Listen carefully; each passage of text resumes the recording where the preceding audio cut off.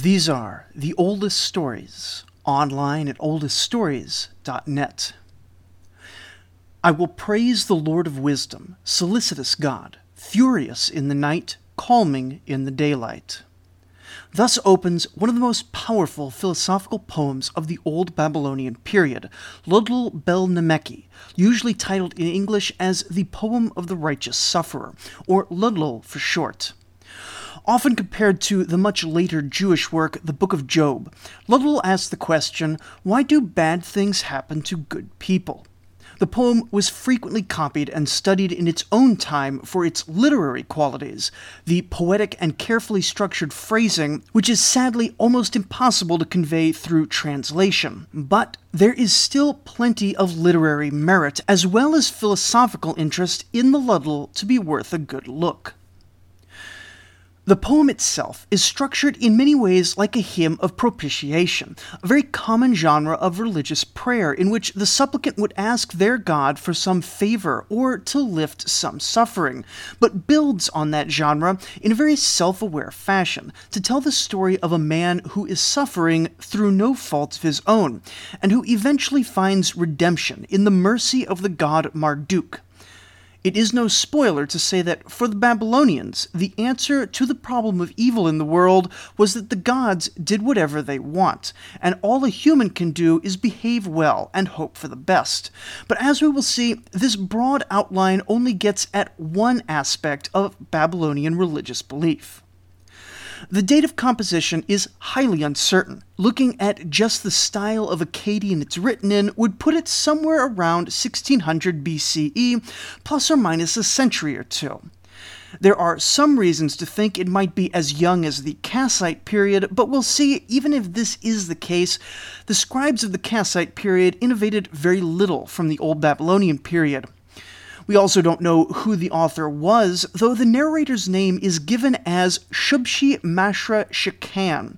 And while there is no reason to think this isn't the author's name, there's no real reason to think it is either. Not that we know anything about him separate from the work in either case. Structurally, Ludlul is 4 tablets of 120 lines each, though chunks of the 3rd and 4th tablet are missing. Still, we can read through most of it and get a good enough sense of what's going on. It begins with a hymn of praise for the god Marduk, with the narrator having gone through his suffering and come out the other side with renewed faith for the high god. I will praise the Lord of wisdom, solicitous God, furious in the night, calming in the daylight. Marduk, Lord of wisdom, solicitous God, furious in the night, calming in the daylight, whose anger engulfs like a tempest, whose breeze is sweet as the breath of the morn, in his fury not to be withstood, his rage the deluge, merciful in his feelings, his emotions relenting. Notice how this might, to us, seem like a strange sort of praise for the high god. He sounds almost unstable, or at the very least fickle, and this is exactly the point. This has the form of a hymn of praise, but rather than praising his power directly, or his goodness or some other more commonly praised aspect, the narrator is going to quite explicitly juxtapose his rage with his mercy to, in effect, praise the god for his fickleness, or, as we could perhaps more charitably call it, his unfathomableness. It may not be the usual thing anyone would praise a god for, but in proclaiming Marduk as exalted in both rage and mercy, the narrator exalts the god as being far removed from mortal recognition and mortal logic. We see this as the praise continues. Though the skies cannot sustain the weight of his hand, his gentle palm rescues the moribund. Marduk, the skies cannot sustain the weight of his hand, his gentle palm rescues the moribund. When he is angry, graves are dug, his mercy raised the fallen from disaster. When he glowers, protective spirits take flight, he has regard for and turns to the one whose God has forsaken him. Harsh is his punishments. He slaughters men in battles. When moved to mercy, he quickly feels pain like a mother in labor. He is bull-headed in love of mercy. Like a cow with a calf, he keeps turning around watchfully. His scourge is barbed and punctures the body. His bandages are soothing, they heal the doomed. He speaks and makes one incur many sins. On the day of justice, sin and guilt are dispelled. He is the one who makes shivering and trembling. Through his sacred spell, chills and shivering are relieved. Who raises the flood of Adad, the blow of Ara, who reconciles the wrathful god and goddess.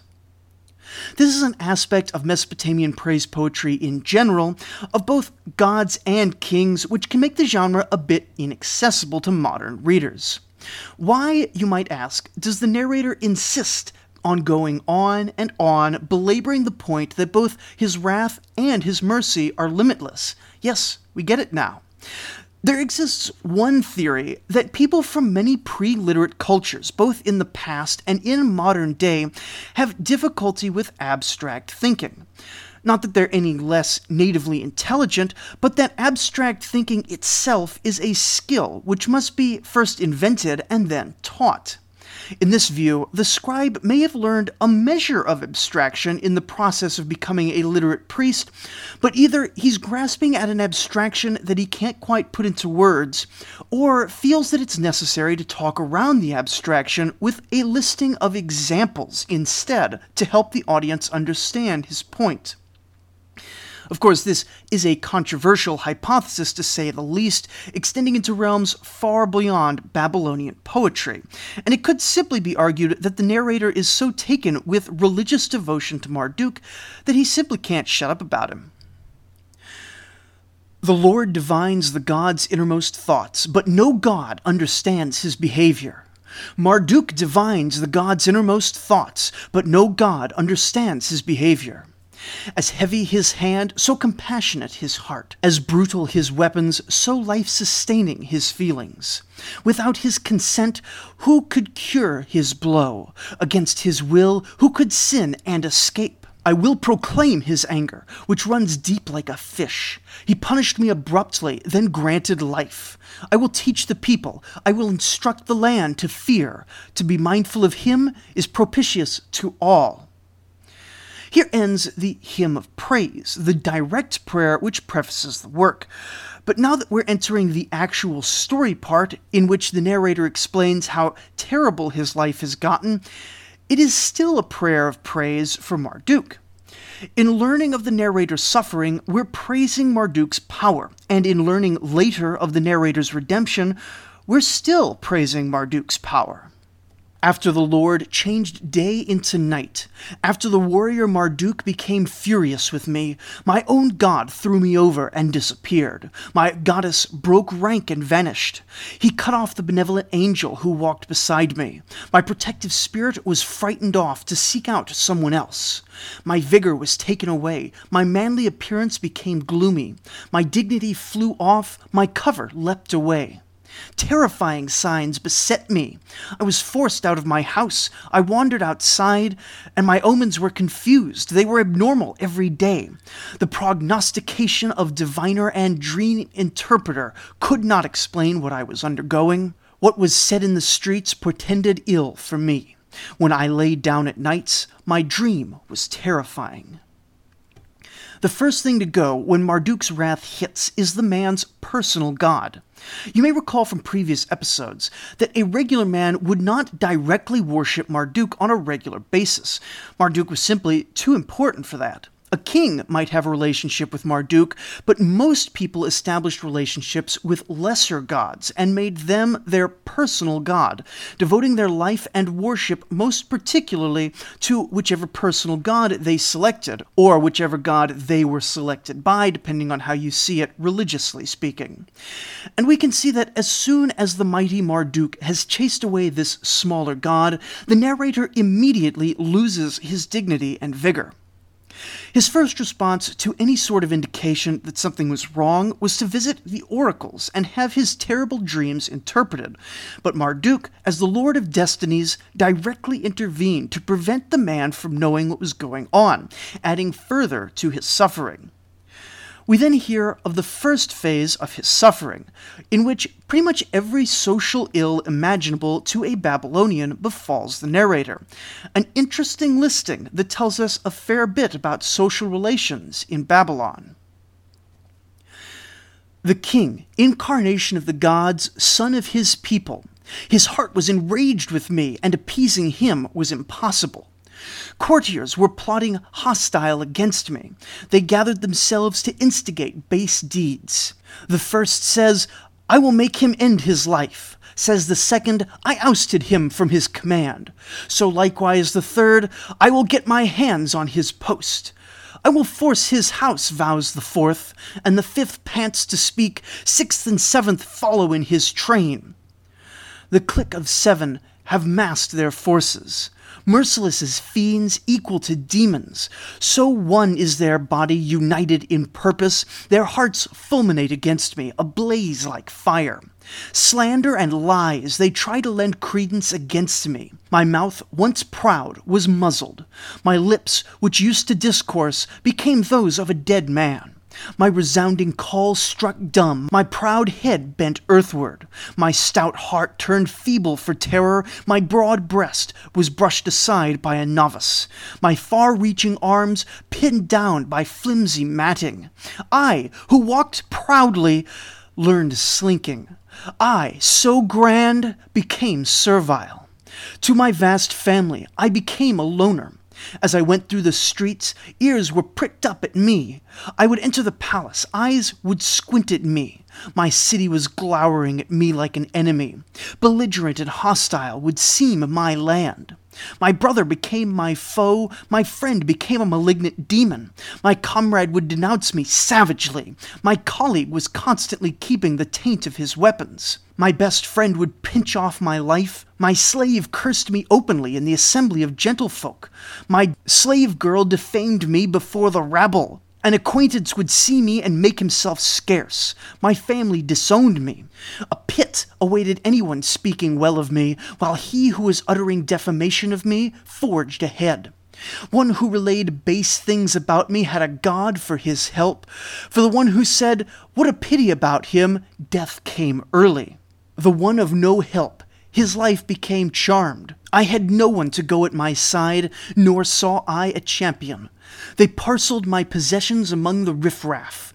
The sources of my waters they blocked with muck. They chased the harvest song from my fields. They left my community deathly still, like that of a ravaged foe. They let another assume my duties. They appointed an outsider to my prerogatives. So first society turns against him, then he loses the power to defend himself. Then those close to him turn against him, and no one is permitted to speak in his favor, lest they too be made to suffer. Finally, his possessions are taken, of which he counts his duties and responsibilities among these possessions. He doesn't respond well to this turn of events. By day sighing, by night lamentation, monthly trepidation, despair the year. I moaned like a dove all my days. I let out groans as my song. My eyes are forced to look through constant crying. My eyelids are smarting through the tears. My face is darkened from the apprehensions of my heart. Terror and pain have jaundiced my face. The beat of my heart is quaking in ceaseless apprehension, my suffering like a burning fire. Like the bursting of a flame, falsehood beset me. Constant is my lamentation, my imploring. The speech of my lips was senseless like a moron's. When I tried to talk, my conversation was gibberish. I watch that in daylight good will come upon me. The moon will change, the sun will shine. With this note of hope ends Tablet 1. But as Tablet 2 picks up, we see that not only is the sun refusing to shine, but all the usual methods for relieving ill fortune are coming to nothing. One whole year turned to the next. The normal time passed. As I turned around, it was more and more terrible. My ill luck was on the increase. I could find no good fortune. I called to my God, he did not show his face. I prayed to my goddess, she did not raise her head. The diviner with his inspection did not get to the bottom of it, nor did the dream interpreter with his incense clear up my case. I beseeched a dream spirit, but it did not enlighten me. The exorcist with his ritual did not appease divine wrath. What bizarre actions everywhere! I looked behind, persecution, harassment, like one who had not made libations to his god, nor invoked his goddess with a food offering, who was not wont to prostrate, nor seen to bow down, from whose mouth supplication and prayer were wanting, who skipped holy days, despised festivals, who was neglectful, omitted the god's rites, who had not taught his people reverence and worship, who did not invoke his god, but ate his food offering, who snubbed his goddess, brought her no flower offering. Like one possessed, who forgot his Lord, who casually swore a solemn oath by his God, I indeed seemed such a one. I, for my part, was mindful of supplication and prayer. Prayer to me was the natural recourse, sacrifice my rule. The day for reverencing the gods was a source of satisfaction to me. The goddess's procession day was my profit and return. Praying for the king, that was my joy. His senate was for my own good omens. I instructed my land to observe the gods' rites. The goddess's name did I drill my people to esteem. I made my praises of the king like a god's, and I taught the population reverence for the palace. The narrator insists that he has done nothing wrong, and indeed has done everything right, leading him to a deep confusion, exclaiming, I wish I knew that these things were pleasing to a god. What seems good to one's self could be an offense to a god. What in one's own heart seems abominable could be good to one's god. Who could learn the reasoning of the gods in heavens? Who could grasp the intentions of the gods in the depths? Where might human beings have learned the ways of a god? He who lived by his brawn died in confinement. Suddenly, one is downcast, in a trice full of cheer. One moment he sings in exultation, in a trice he groans like a professional mourner. People's motivations change in a twinkling. Starving, they would become like corpses. Full, they would rival their gods. In good times, they speak of scaling heaven. When it goes badly, they complain of going down to hell. I have pondered these things. I've made no sense of them. But as for me, in despair, a whirlwind is driving me. There is a degree of literary parallelism going on here between the tablets. Just as the first 40 or so lines of Tablet 1 were a hymn of praise to the god, the same set of lines in Tablet 2 are a discussion of how the narrator has been doing everything right, a hymn of praise to himself, if you will. And as social ills beset him from line 50 on down in Tablet 1, Tablet 2 lists physical ills that bring him to the brink of death. Debilitating disease is let loose upon me. An evil vapor has blown against me from the ends of the earth. Head pain has surged upon me from the breast of hell. A malignant spectre has come forth from its hidden depths. A relentless ghost came out of its dwelling place. A she-demon came down from the mountain. Ague set forth with the flood and sea. Debility broke through the ground with the plants. They assembled their hosts. Together they came upon me. They struck my head. They closed around my pate. My features were gloomy, my eyes ran a flood. They wrenched my muscles, made my neck limp. They thwacked my chest and pounded my breast. They affected my flesh and threw me into convulsions. They kindled a fire in my stomach and churned up my bowels. They twisted my entrails, coughing and hacking infected my lungs. They infected my limbs, made my flesh pasty. My lofty stature they toppled like a wall. My robust figure they flattened like a bulrush. I was dropped like a dried fig. I was tossed on my face. A demon had clothed himself in my body for a shirt. Drowsiness smothers me like a net. My eyes stare, they cannot see. My ears prick up, but they cannot hear. Numbness is spread over my whole body. Paralysis has fallen upon my flesh. Stiffness has seized my arms, and debility has fallen upon my loins. My feet forgot how to move. A stroke has overcome me. I choke like one fallen. Signs of death have shrouded my face. If someone thinks of me, I can't respond to the inquirer. Alas, they weep. I've lost consciousness. A snare is laid on my mouth, and a bolt bars my lips. My way in is barred, my point of slaking blocked. My hunger is chronic, but my gullet is constricted. If it be of grain, I choke it down like stinkweed. Beer, the sustenance of mankind, is sickening to me. Indeed, the malady drags on. For the lack of food, my features are unrecognizable. My flesh is waste, and my blood has run dry. My bones are loose, covered only with skin. My tissues are inflamed and inflicted with gangrene. I took to bed, confined. Going out was exhaustion. My house turned into my prison. My flesh was a shackle, my arms being useless. My person was a fetter, my feet having given way. My afflictions were grievous, the blow was severe. But it isn't just disease that comes upon him, but some sort of demonic torment as well. A scourge full of barbs thrashed me, a crop lacerated me, cruel with thorns. All day long tormentor would torment me, nor a night would he let me breathe freely a moment. From writhing my joints were separated, my limbs were splayed and thrust apart. I spent the night in my own dung like an ox. I wallowed in my excrement like a sheep. And as Tablet 2 closes, the hope that ended Tablet 1 has been completely snuffed out, with no one left to help the poor narrator. The exorcist recoiled from my symptoms, while my omens have perplexed the diviner.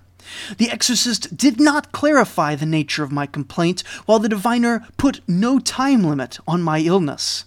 No god came to the rescue, nor lent me a hand. No goddess took pity on me, nor went at my side. My grave was open, my funerary goods were ready. Before I had died, lamentation for me was done. All my country said, "How wretched he was!" When my ill-wisher heard, his face lit up. When the tidings reached her, my ill-wisher, her mood became radiant. The day grew dim for my whole family. For those who knew me, their sun grew dark. Now, tablets 3 and 4 have been damaged. Some of it can be reconstructed through inference, but some parts just have to be skipped over. Still, the opening of tablet 3 is preserved enough to be readable, and parallels the first two hymns of the first two tablets with a sequence of dreams, which were commonly taken as a form of direct communication from the gods that could be offered to anyone, from king all the way down to slave. Heavy was his hand upon me. I could not bear it. Dread of him was oppressive. His fierce punishment was like the deluge. Harsh, severe illness does not benefit my person. I lost sight of alertness. Illness makes my mind stray. I groan day and night alike. Dreaming and waking, I'm equally wretched. A remarkable young man of extraordinary physique, magnificent in body, clothed in new garments. Because I was only half awake, his features lacked form, but he was clad in splendor and robed in dread. He came in upon me, he stood over me. When I saw him, my flesh grew numb. What the dream figure said is sadly lost, though it seems to have been comforting words. The narrator cries out to his people, likely meaning his family, but the poem continues that they were silent and did not speak. They heard me in silence and did not answer. The second time I saw a dream. In the dream I saw at night a remarkable purifier, holding in his hand a tamarisk rod of purification. Lalu Ralima, the sage, resident of Nippur, has sent me to cleanse you. He was carrying water. He poured it over me. He pronounced the resuscitating incantation, and he massaged my body. This second dream is almost certainly a description of what a medical healing ritual would have looked like, with perhaps healing herbs involved in either the water or the massage. A third time I saw a dream. In my dream I saw at night a remarkable young woman in shining countenance, clothed like a person, being like a god, a queen among peoples. She entered upon me and sat down beside me. she ordered my deliverance. Fear not, she said. Part of the speech is lost here, but then she ordered my deliverance. Most wretched indeed is he, whoever he might be, the one who saw the vision at night. In the dream was Nintenuga, a Babylonian healer, a bearded young man wearing a tiara. He was an exorcist, carrying a tablet. Marduk has sent me. To you, Shub-Shi-Meshra Sakan, I have brought a suave. From his pure hands I have brought a suave. He has entrusted me into the hands of my ministrant. With this third dream of healing, having now been visited by a god, a priest-doctor, and an exorcist, the illness breaks. In waking hours, he sent a message. He revealed his favorable sign to my people. I awoke in my sickness, a healing serpent slithered by. This serpent is the same medical symbol that can still be seen on the staff of Asclepius, which adorns many hospitals even today. My illness was quickly over. My fetters were broken. After my lord's heart had quieted, after the feelings of merciful Marduk were appeased, and he had accepted my prayers, his sweet relenting was a blessing. He ordered my deliverance. He made the wind hear away my offenses.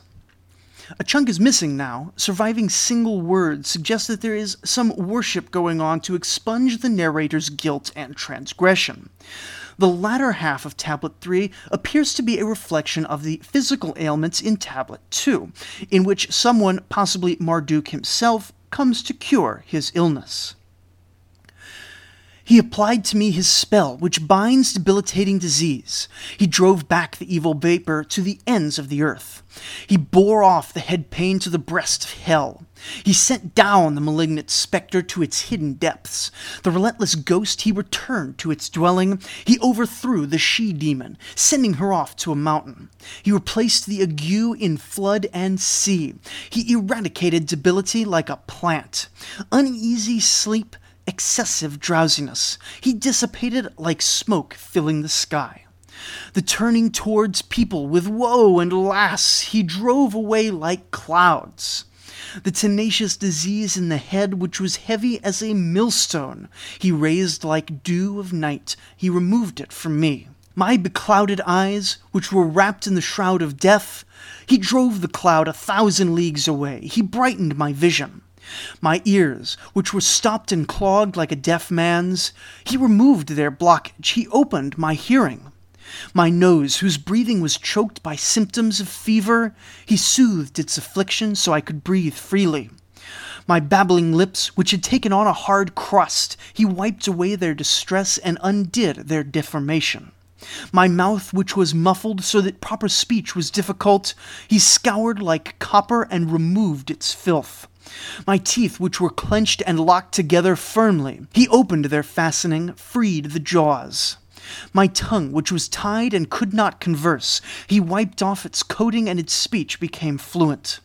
My windpipe, which was tight and choking, as though on a gobbet, he made well and let it sing its songs like a flute. My gullet, which was so swollen it could not take food, its swelling went down, and he opened its blockage. It seems things are turning out well for our narrator as we move into the fourth and final tablet. This one, too, would have been 120 lines, probably with substantial parallels to the previous 4, but it exists only as fragments, plus a handful of lines quoted by other authors in other works commenting on this one. These may or may not actually fit in with the translation that we're working on, but they tend to get stuck in by modern translators because they do seem to work.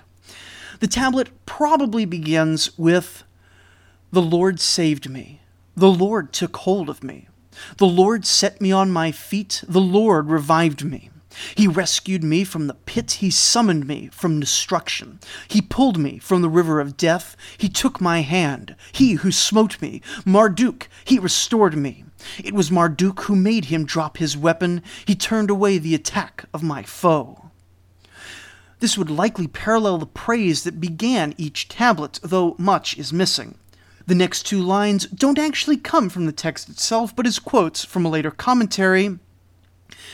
"At the place of the river ordeal, where people's fates are decided, I was struck on the forehead my slave marks removed.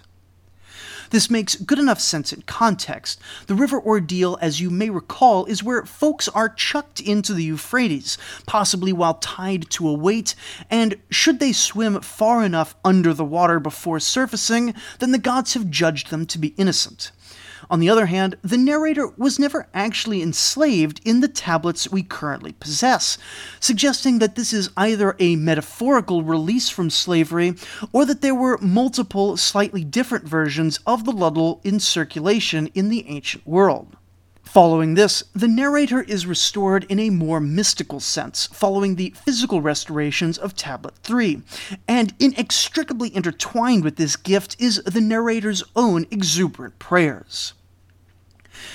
With prostration and supplication to Esaglia, I, who went down to the grave, have returned to the gate of sunrise. In the gate of prosperity, prosperity was given to me. In the gateway of the guardian spirit, a guardian spirit drew nigh to me. In the gate of well-being, I beheld well-being. In the gates of life, I was granted life. In the gate of sunrise, I was reckoned among the living. In the gate of splendid wonderment, my signs were plain to see. In the gate of release from guilt, I was released from my bond. In the gate of petition, my mouth made inquiry. In the gate of release from sighing, my sighs were released. In the gate of pure water, I was sprinkled with purifying water. In the gate of conciliation, I appeared with Marduk. In the gate of joy, I kissed the foot of Sarpenitum. What are these gates? Are they metaphors for something? Are they physical places? Are they aspects of a ritual? It could be all three, or none, or some combination. I can't figure it out. I was assiduous in supplication and prayer before them. I placed fragrant incense before them. An offering, a gift, sundry donations I presented. Many fatted oxen I slaughtered, butchered many sheep. Honey-sweet beer and pure wine I repeatedly libated. The protecting genius, the guardian spirit, divine attendants of the fabric of Esaglia, I made their feelings glow with libation.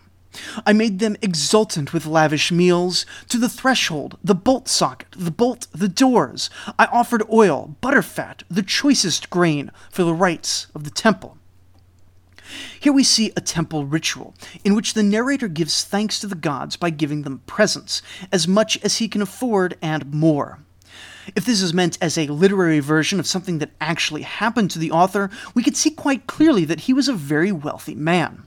If the narrator is a purely literary character, as some expect, then this is simply showing off him performing his obligations with as much elaborate excess as he had previously described the depths of his own suffering. I proceeded along Kanush-Kadru Street in a state of redemption. He who has done wrong by Esaglia, let him learn from me. It was Marduk who put a muzzle on the mouth of the lion that was devouring me. Marduk took away the sling of my pursuer and deflected the sling stone. This section comes from another unrelated text and presents itself as a quote from the Luddle in order that this other author might make comments upon it. Here we see in 4 lines the moral of the story. If the gods are angry with you, it is from there that your punishment will come, and it is only by the grace of the gods that your punishment can be lifted. But we'll look at that a bit more after this last fragment. The final surviving fragment ends with a great feast, presumably one set up by the narrator in honor of Marduk. At the end of the feast, all Babylonians come together to acknowledge the miracle which occurred and praise Marduk's greatness. With golden grain, he anointed himself with sweet cedar perfume upon him. A feast for the Babylonians. His tomb he has made was set up for a feast. The Babylonians saw how Marduk can restore to life, and all mouths proclaimed his greatness. Who would have said he would see his son? Who would have imagined that we would pass through his street? Who but Marduk revived him as he was dying? Besides Sarpenitum, which goddess bestowed his breath of life? Marduk can restore to life from the grave. Sarpenitum knows how to rescue from annihilation. Wherever earth is founded, heavens are stretched wide. Wherever sun shines, fire ablazes. Wherever water runs, wind blows. Those whose bits of clay Aruru pinched off to form them, those endowed with life, who walk upright, teeming mankind, as many as they may be, give praise to Marduk. From all who can speak proclaim, may he rule all the peoples, may he be shepherd of all habitations. The final lines are too damaged to read, but they seem to continue with the praise of Marduk.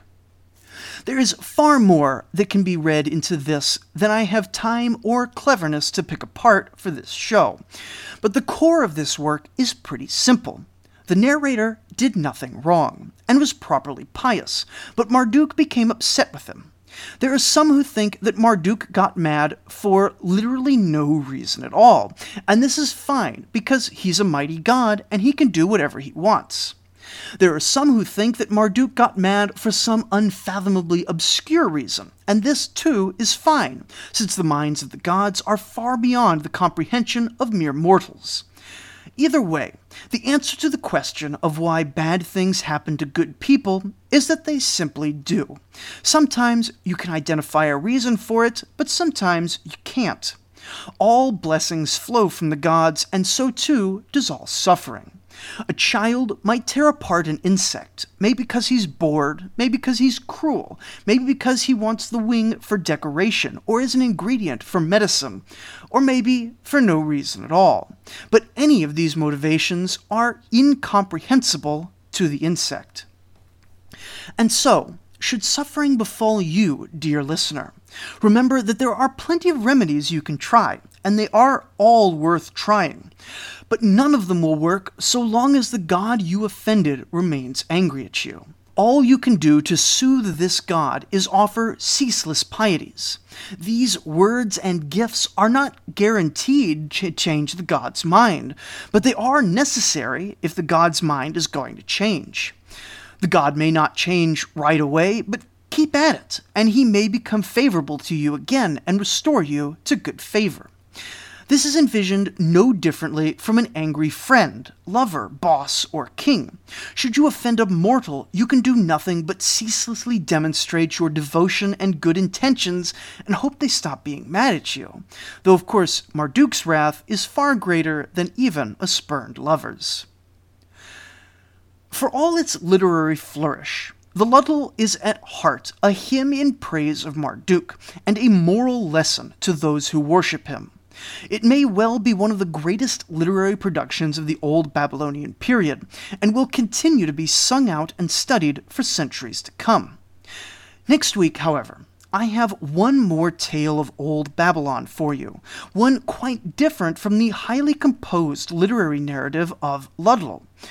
By fortunate happenstance, one particular soldier, serving sometime around the year 1700 BCE, left a cache of 21 letters that came to be recovered and translated in the 1950s, allowing us to narrate a few incidents about his life, and reconstruct other aspects of it through other sources. And so, before returning to the history of kings and nations, join us next week for a look at the biography of a little man, the soldier Ubarum, as he navigates the challenges of daily life in the Old Babylonian period. Thank you for listening.